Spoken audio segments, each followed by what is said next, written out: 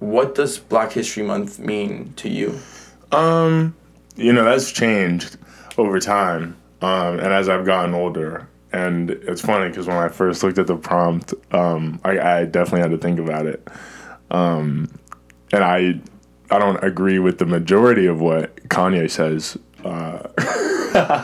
but I found something within the past couple weeks. He said it's time to not be Black History Month, it's Black Future Month, and it was oh damn, Kanye, damn.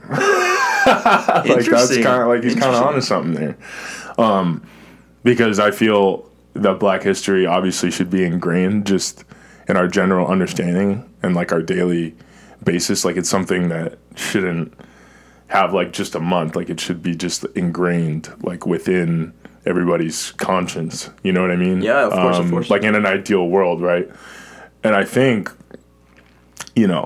Black History Month is great because we do need to learn about the Black leaders in all spaces that came before us that laid the foundation for a lot of what we have now. But at the same time, it's you don't want people who are doing beautiful things in their Black communities to be history. You want them to be known now, while they're hot and while they're doing what they're doing. Yeah.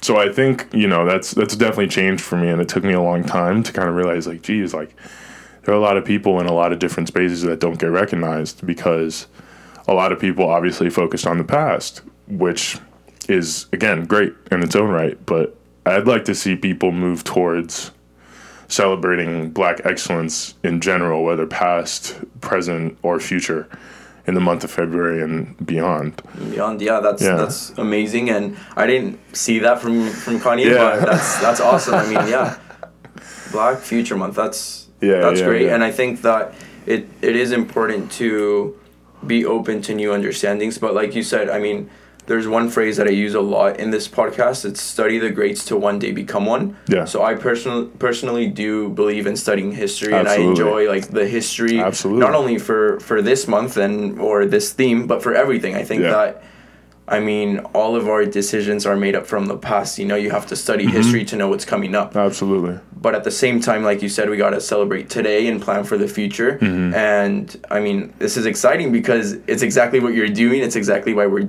here, you know? So that's awesome.